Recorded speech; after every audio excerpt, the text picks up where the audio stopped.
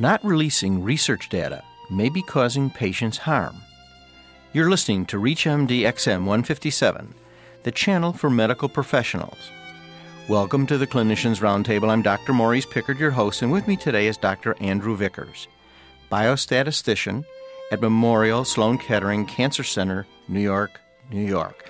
Thanks very much, Dr. Vickers, for joining us. Glad to be here. In a recent article you authored in the New York Times entitled, Cancer Data, Sorry, You Can't Have It, you state that researchers, when asked for raw data on a published article, will often refuse. What are the reasons for this? Well, often they don't give any reason whatsoever. You send them an email saying, Dr. Jones, I saw your paper, it's very interesting. I had a question, exactly how many men were aged between 40 and 50? And you'll get a very short email back saying, this is my data set, and I'm afraid I'm not prepared to answer that question, or I'm not prepared to release the data to you so that you can do that analysis yourself. Occasionally, you do get a bit of a hint about what's going on. I do remember one story, and it's actually the story that I started my New York Times piece with, which is that one researcher told me, well, look, I don't want to give you the data because you might analyze these data, come up with some different result, that would cast doubt on our work. And, we all work very hard on this project. It would make us very, very uncomfortable if you did your work and showed that what we'd done wasn't right. And, of course, I think that's totally unacceptable. I think that the reason we do science is to try and come to the right answer, and the reasons why cancer patients want to do research is so that we can improve their care. And clearly what's going on with this refusal to release raw data is that individual investigators' personal careers are getting in the way of what would be a benefit for the scientific and medical communities as a whole. So you're saying, really, that cancer research may be being treated as the personal property of the investigator. I think there's absolutely no question of that. Patients go on trials. I'm a statistician. I analyze trials. And I'll run some analyses on my computer, and I'll have a little spreadsheet, and I'll report something to a journal, and we'll say that 25% of the patients on the study had died within 10 years. And it's easy to forget that those 25% are somebody's father or somebody's brother or somebody's husband. And those people went on the study and died on your study. And they did that at least in part to benefit cancer research, and so that future generations may not suffer in the way that they did. And yet, when you speak to the researchers, they often say, no, I'm not going to give you my data set, right? My data set. It now becomes my personal property, and I'm going to be the one who can determine who gets the data. In my view, I wrote a paper for a technical statistical journal saying whose data set is it anyway? Because in my view, when I run a trial, the data actually belongs to the patients who gave it to me. And I just act really as a custodian of those data. And frequently when I am involved in clinical trials, I will publish the entire data set on the web along with the journal article. You bring up an interesting thing about the patient. We all are familiar ethically what presents consent when a patient enters any type of research project. But why doesn't the patient in his consent allowed to say, I want my data, if I'm going to be in your research project, I want my data to be shared with the medical community? Well, it's the researcher that writes the consent, right, not the patient. The patient doesn't get to say, if I go on your trial, you have to do this, that, or the other. It's the researcher that says to the patient, if you want to go on my trial, you have to do this, that, and the other. There's a couple of interesting questions around consent. One of the big ones is whether patients should have to consent to have their data shared. And I think the consensus ethicists that really value your own personal input on that is that we do not have to ask patients to share their data if that data is de-identified, if there's no way of knowing who that patient was, so that their own sort of personal privacy is protected. Once that's assured, I don't think that we should need to be going back to patients and saying, is it okay if other scientists look at these data to check that my results, were really right, and perhaps do some interesting secondary analyses that could actually find out some more useful information. I think your point, though, is quite well taken. Patients go on these trials and don't actually have very much say in what the researchers do with their data, and that's somewhat of a problem. Well, no one's driving a change, and so I'm looking for somebody to make a difference, whether it's at the institution where the research is being done, whether it's journals, or whether it's the patient himself. One can only look back. I was looking back when I knew I was going to interview you, and I saw in the New England Journal of Medicine, 1996, a sounding board called Secrecy in Medical Research. They complained that over the previous 10 years, there was tremendous secrecy in medical research. This was in 1996. It sounds like we're having the same conversation 12 years later, and nothing at all has changed. I think that's right, that in many ways nothing has changed, apart from one big thing, which is that compared to 10 years ago, it is so much easier to share data. I mean, 10 years ago, you didn't have journals on the Internet. You didn't have everyone with broadband access at their workplace. Email wasn't just a natural form of communication. So when that article was written reflecting what had happened in the late 80s and early 90s, people could say, well, this sharing data, it's sort of difficult to do. That's not true at all now. As I said, you can just publish your entire raw data set on the Internet at the same time that you have the results of your study published in the journal. So in that sense, something very big has changed in terms of technology. What hasn't changed is the underlying attitudes.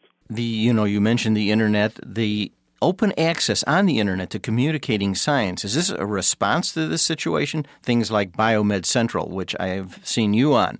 Is this a response or trying to answer this problem? Well, the open access movement is an extremely important, recent, and very progressive development in medical research.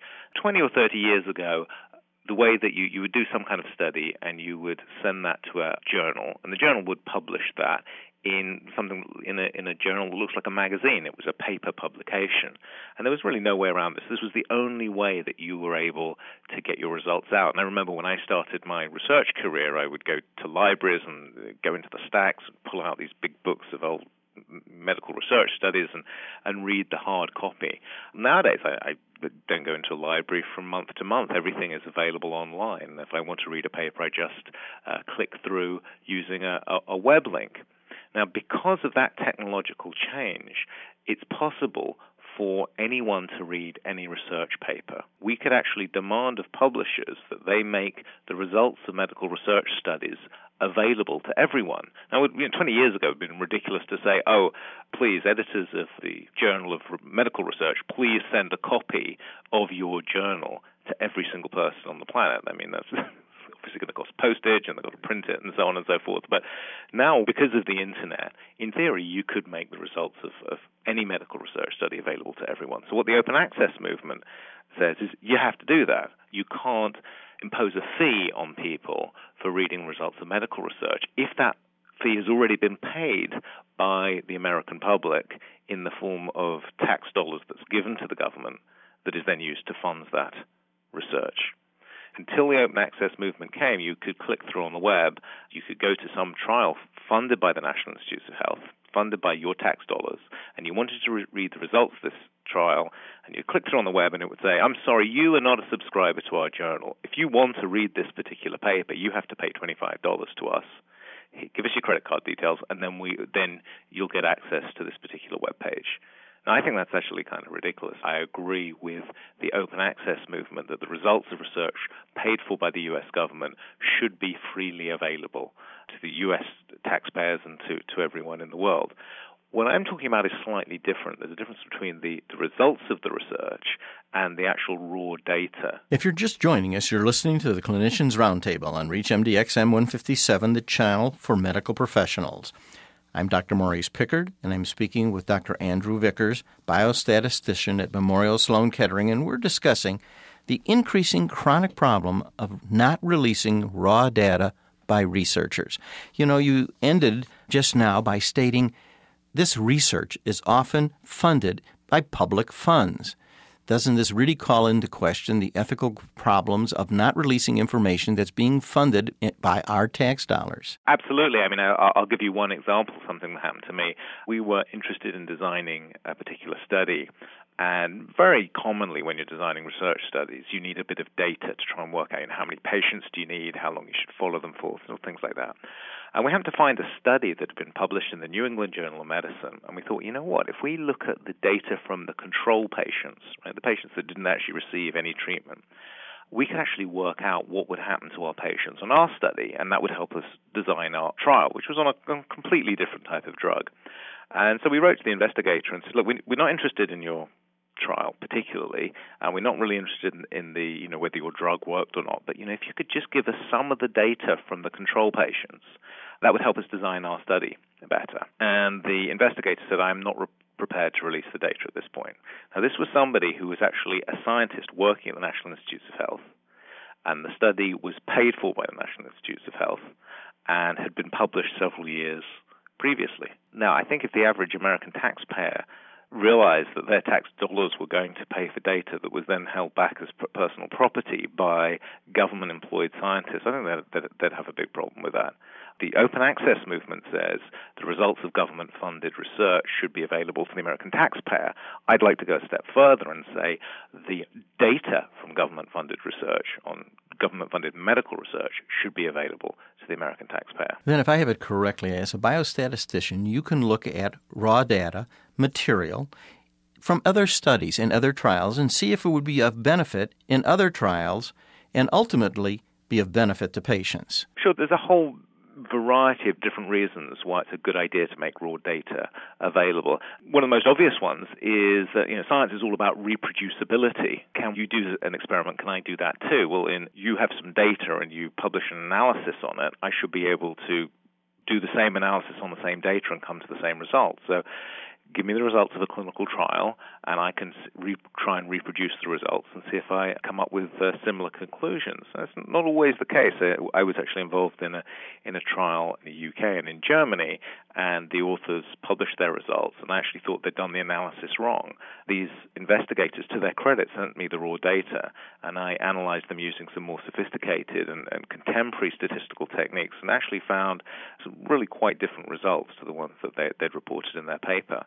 Now, a secondary sort of benefit to that is that anyone knowing that somebody else is going to come along and look at their raw data and analyze it is going to make doubly sure that raw data is in good shape and that those analyses are done properly. I want to thank Dr. Andrew Vickers for being our guest today, and we've been discussing the problem of researchers not releasing their raw data and slowing, possibly, the progress of medical science.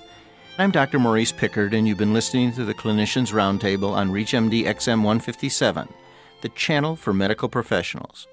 For questions and comments, please send your emails to xm@reachmd.com or visit us at reachmd.com. Thank you for listening.